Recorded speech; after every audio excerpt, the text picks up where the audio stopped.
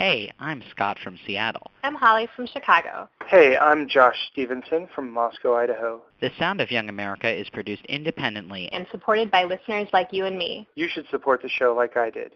Just visit MaximumFun.org/donate. I'm Jesse Thorne, live on tape from my house in Los Angeles. It's The Sound of Young America from MaximumFun.org and PRI, Public Radio International.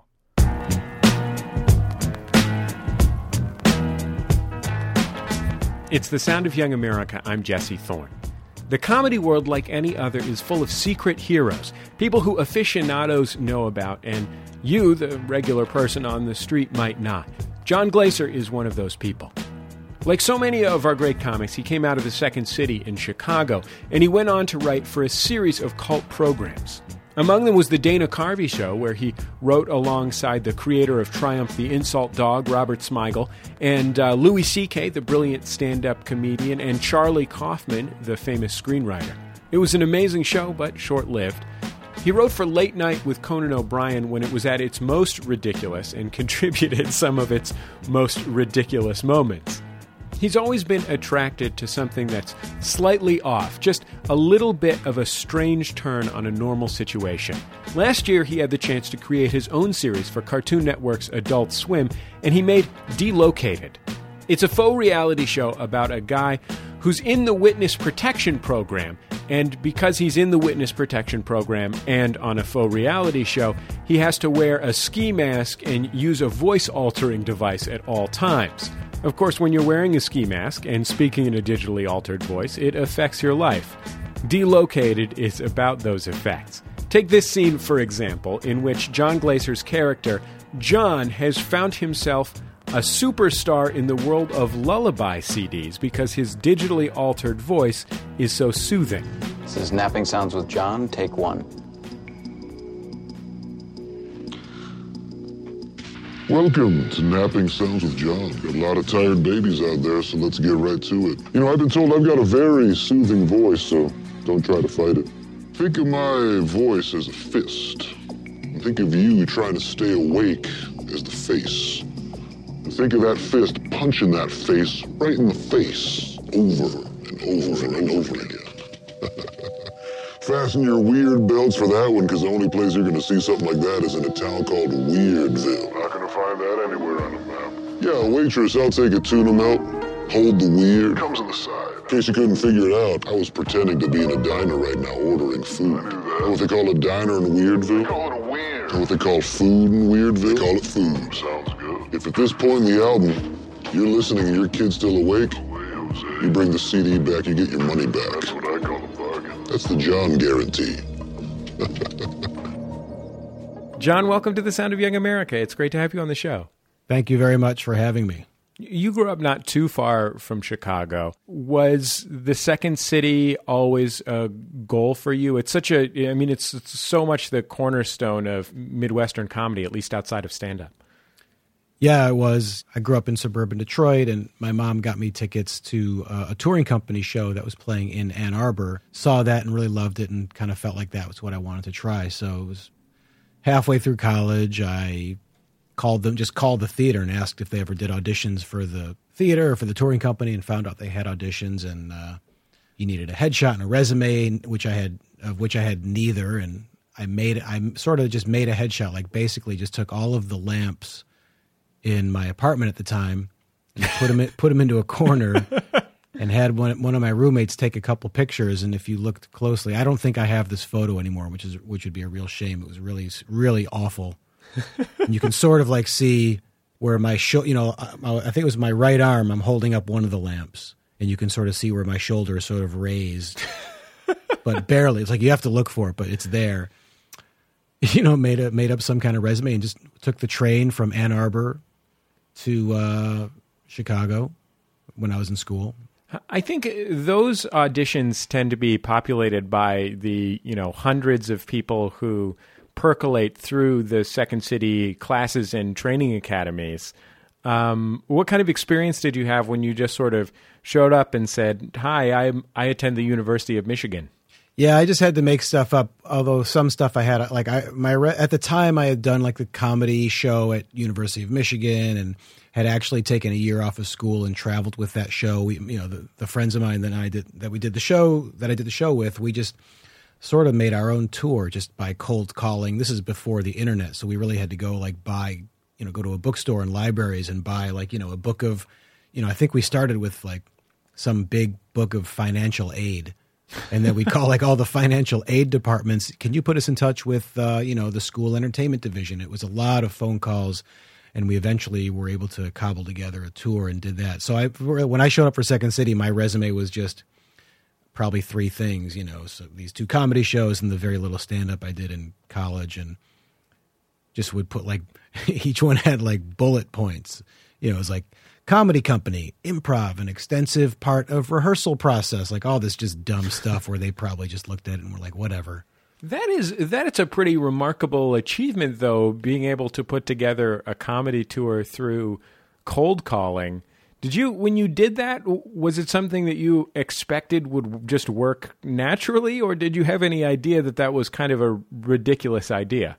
I think it was both. I mean, we sort of figured this was ridiculous, but we felt like there's no reason that it couldn't work. I mean, looking back, it's amazing that it did. I mean, we were able to pay our rent, and we did literally travel the country in a 15-passenger van, and our home base was Ann Arbor, and we got as far as California, up to Seattle and Washington, and back. I want to play a little bit of this performance, these characters that you've done with your friend John Benjamin. Who's sort of been your comrade at arms for many years. It's called the Forget-A-Buddies, and maybe you could explain what the premise, such as it is, of this character duo is. It's basically 2 dicks that like to say "forget about it," and a lot, and they call themselves the Forget-A-Buddies. And all of their material is based on that word and saying the word a lot. And, we had a candy bar called the Forget About It. And it was really, the whole bit was a pretty funny, but pretty stupid. This is you, Jon Glaser, and Jon Benjamin performing what you imagine the commercial for the Forget About It candy bar would be. Folks, you're not going to believe this, but the Forget About It's got a new candy bar on the market. Forget About It. Forget About It candy bar. And, so we wrote an ad about our candy bar. It goes something like this, folks. Excuse me, friend. Hey, how you doing? Hey, what are you eating? Forget about it. No, come on. What's the name of that candy bar? I like candy, and I might want to go to the store and get some. What do you call that thing? Forget about it. No, seriously, I want to know the name of the candy. I said the name. Forget about it. Hey, come on, buddy. I just want to know the name of the candy bar. What do you mean, come on, buddy? You forget. I said forget about it. The name of the candy bar is Forget About It. Oh, I see. The end. Thank you. Appreciate it. I think between that clip and that clip that we heard from Delocated, people can tell that you have a very specific comedic sensibility.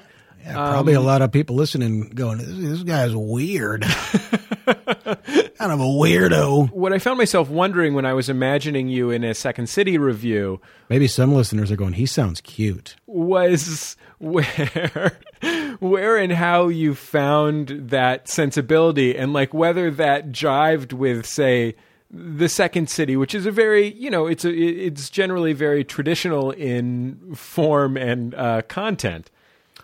Yeah, I think, with Second City, a lot of it is just contingent on who you happen to be performing with at the time and who you might meet along the way and just end up in a cast with. A lot of it is really out of your control. There's a lot of places, where people were doing improv, besides Second City, like at the Improv Olympic, which is where I met a lot of great people and learned a lot more long form stuff that a lot of people do, where a lot of people really got their training. And then that got brought to Second City with some of the shows that I had done, and we did more of that when I got there. And it was really, a lot of it is just, your experience sometimes is dictated by who you end up in a cast with. And I ended up in a cast with really good people like Adam McKay, Scott Adsit, Rachel Dratch, this woman named Jenna Jolovitz, and this guy named Scott Allman. I read that one of the characters that you did in that Second City show was a running character who came out and criticized the audience for laughing at things that were inappropriate to laugh at. Yeah, he was called the Moralizer.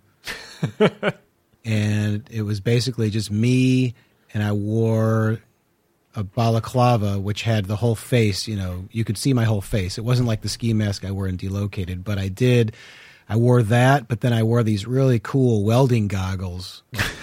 And I remember I would just ride my bike around Chicago, and there was some store, and they just had these welding goggles in the window, and I just loved them, and I just thought they were very cool, and I bought them and just tried to think of something to use them for, and then we came up with that character, and it seemed funny, and he was just super smug, and I came out, in this kind of cool tweed sport coat with this black turtleneck and the hat and the welding goggles, and just chewing on licorice, and very confident, and very, very angry to the audience for laughing. Yeah, basically for laughing. And what I like is that as you describe that costume, you're describing that as though that's a character type that we're all familiar with. The guy who wears tweed and a turtleneck and a balaclava and welding glasses and is always chewing on licorice. Yeah, basically. It was a pretty cool. It was like this dark green, kind of green and black tweed. It was pretty cool.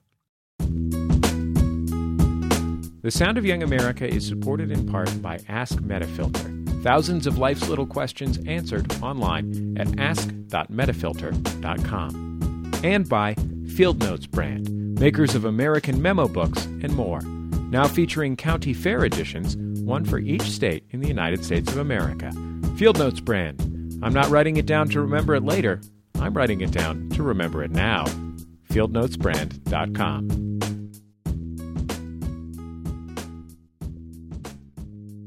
It's the Sound of Young America. I'm Jesse Thorne. My guest is the comedian, writer, and actor Jon Glaser. He's a hero in the underground comedy world who's just made his breakthrough in his own television program, Delocated, the second season of which just started on Cartoon Network's Adult Swim. You left the Second City, if I'm not mistaken, to write on a great show, The Dana Carvey Show, which was short-lived on ABC, but has recently come back on DVD and on Hulu if people want to check it out. I want to play a little bit of a sketch that you wrote called World Leaders in Their Baths. And now another installment of World Leaders and Their Baths. Bath time is me time. It's time to forget my troubles and lose myself in a world of fantasy and imagination. I like to cover myself in the bubbles and pretend, I like to pretend that I am a giant bubble creature. I like to, I will throw bubbles at you. I am a giant bubble creature, Because, no, please don't hurt me. Don't hurt me, bubble creature, please. Yes, I will hurt you. I am a giant bubble creature with the bubbles and bubble tank. Look at it, bubble tank. No, I laugh at the tank. You see, because I am a giant bubble creature. The Dana Carvey Show was such a remarkable confluence of talent, especially on the writing staff. It was really the list of people who wrote on that program. It is basically a who's who of alternative comedy over the next 10 or 15 years.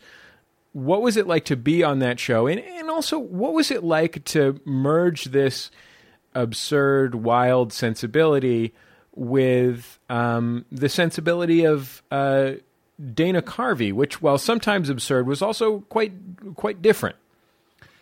It was, that was my first big job out of Second City, so it was a pretty cool first job to get. It also had, like, Carell and Colbert, who I knew a little bit from Second City, they got hired, and that was kind of helpful for me. Like, Colbert and I would have a lot of walks after shows or rehearsals and just walk for a little bit and chit-chat about what was going on and the craziness of it. And, it was weird. I think in hindsight, everybody thought this is just like this, going to be this really cool show and primetime comedy, and it's got this dream time slot right after Home Improvement, and it's going to be sandwiched between that and this new Muppet show. And it was like the worst time slot you could give that type of show. The cold open of the very first show had Dana playing Bill Clinton. He was being a nurturing president, and he, was taking literal steps to do that. And it was really, really funny. But a lot of people, he had this like chicken's body below his waist, and then he had taken hormone implants and had like 8 nipples, and they had this really hilarious and disgusting prosthetic. So when he opened his shirt, there was just these like just gross, deformed nipple, like saggy nipples, and he had puppies and kittens come in, and they were suckling, and there was like milk dripping out of them. So it was just the really kind of like horrible and obviously hilarious image. But if people were coming from Home Improvement and ready to watch the Muppet Show, I don't think they were ready for it maybe. And we got really hilarious hate mail. My favorite letter was some guy who wrote a letter like, I'm a Republican and I would never vote for Bill Clinton, but you do not disparage the presidency of the United States, like that kind of a letter. It was pretty funny. But you wrote for many years for Late Night with Conan O'Brien. And I want to play a clip from the show. This is very early in the show. I think this is like 1998. This is a sketch called The New Spring Characters, in which Conan and Andy Richter are presenting a new slate of characters that the audience will be enjoying in the coming months. And one of them is you as a character that anticipated the protagonist of your show, Delocated. Our next character, ladies and gentlemen, is a very talented person. He's a very fine impressionist who unfortunately witnessed a mob hit. That's right. He's an impressionist who now is in the Witness Protection Program, but he's still doing amazing celebrity impressions. Please welcome Kim.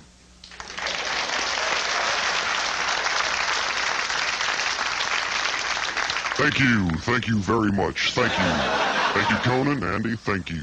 Folks, for my first impression, I'd like to do Jimmy Stewart from It's a Wonderful Life.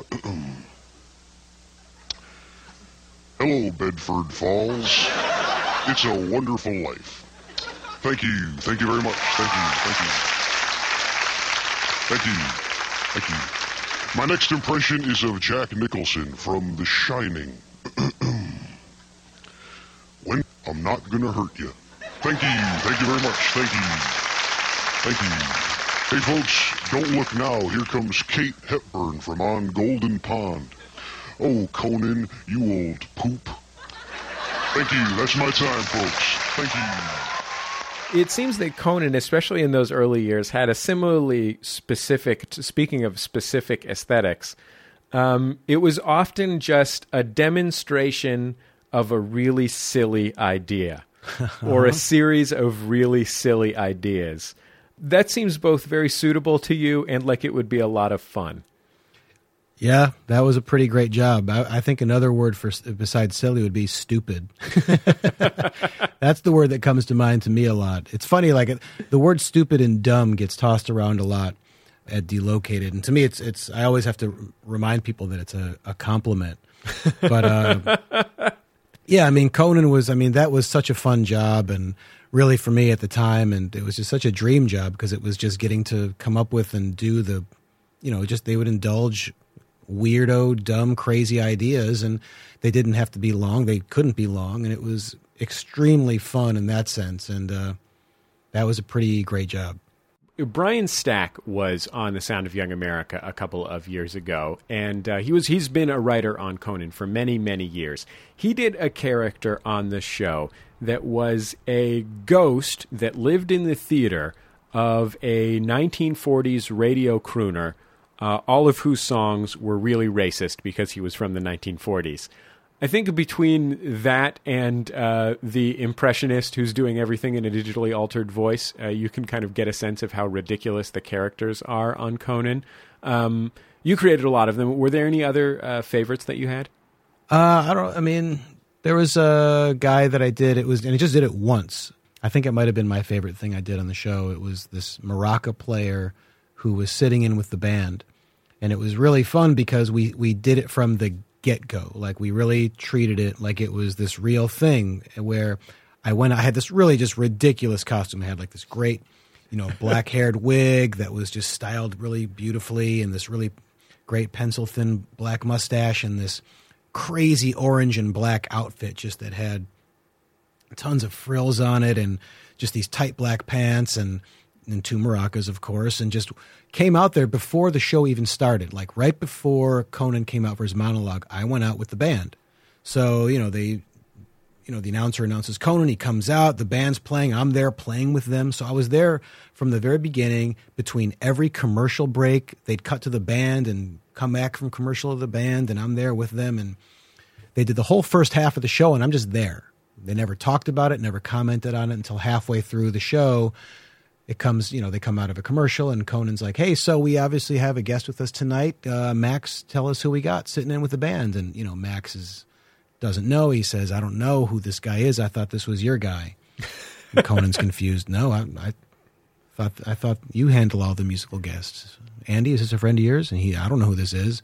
Sir, I'm sorry. Who asked you? Who invited you to sit in? And I'm just sort of standing there with this just dumb look on my face, and then just all of a sudden make a break for the exit, trying to escape, and I'm running in this ridiculous costume and getting to the elevator and hitting the button frantically and doing the maraca. It's impossible to describe. It sounds ridiculous, but it was very, very fun. I think that might have been my favorite thing. It's The Sound of Young America. I'm Jesse Thorne. My guest is the writer, actor, and comedian Jon Glaser. Let's talk about Delocated. We heard this character that is at the center of Delocated in his sort of origin story and on the Conan O'Brien show 12 years ago. Was this absurd idea just something that you held on to in your back pocket for that intervening 10 years? I mean, basically, the whole thing with the character that I did at Conan, it's obviously a different character. It's not the same thing, even though it's in the witness protection program. The evolution of the character was that I had done it live, before I got hired, and it was in my pitch packet for Conan, and the character had more of a joke attached, which we just heard, about doing impressions. But just the more, the character, the larger tone of the character was just this super smug guy, and that to me was my favorite thing about it. And I always sort of wanted to do something just with that character, removing the joke from it and just doing more of a smug guy who's in the witness protection program and he's arrogant to the point that he wants to put himself on TV. And I just always liked the idea of that. And, after I'd quit Conan and was trying to figure out what I was going to do, it was something I always wanted to do something with. And thankfully I've gotten to do it, long story short. What part of the character, as you started to imagine it as more than just a joke you did 12 years ago, was appealing to you in terms of its, humanity? Well, I think, it's always got to feel, even though it's a phenomenally ridiculous and completely unrealistic premise, I think because of that, it at least has to try to feel as grounded as possible, if that's possible. And obviously we're making massive leaps, just even in just plain logic. I mean, you just have to go with it or you don't. If you like the idea, great. And if not, obviously it doesn't work for you. But to me, it always has to sort of feel real. And obviously, to me, the main thing about the show is that we just play things very real, very straight, very earnest. Otherwise, it just becomes too ridiculous. And obviously, the show does get ridiculous at times. But that, to me, is just always the key. I mean, I know every time I describe that, I always feel like it sounds pretentious. But I feel like it does have to have that emotional resonance. And if you watch the show, it is really playing things somewhat seriously at times. And there's even a line in the first episode of the second season where one of the Russian hitmen verbalizes to the network executive that they're taking things over and it's not a silly comedy anymore. It's a silly drama. And it wasn't even a line that we wrote intentionally. It just is, but it really more or less captures what the show is. But to me, maybe that's why it works. I never want to say why it works. It works for various people for whatever reasons, but that's one thing I like about it. On the blog of the show a couple months ago, you posted pictures of the balaclava that you wear as the character John.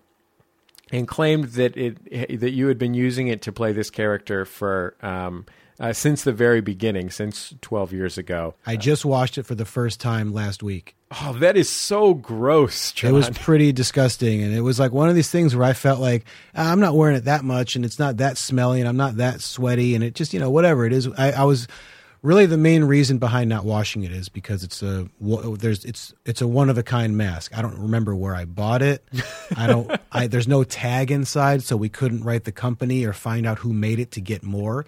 We actually tried having some made, and nothing could quite match. It's a really just kind of unique piece of clothing. So I was really afraid of washing it for fear that it would just fall apart.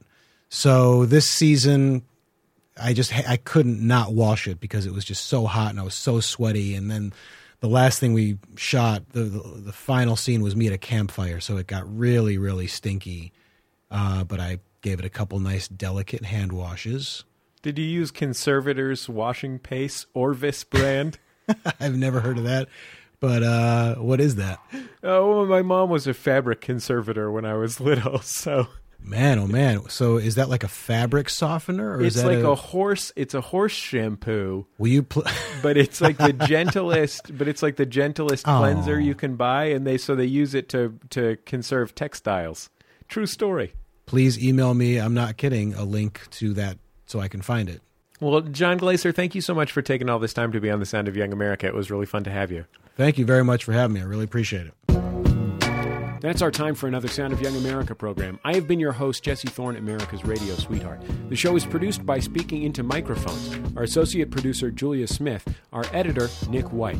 Our music is provided to us by Dan Wally. Our intern is Christian Natividad.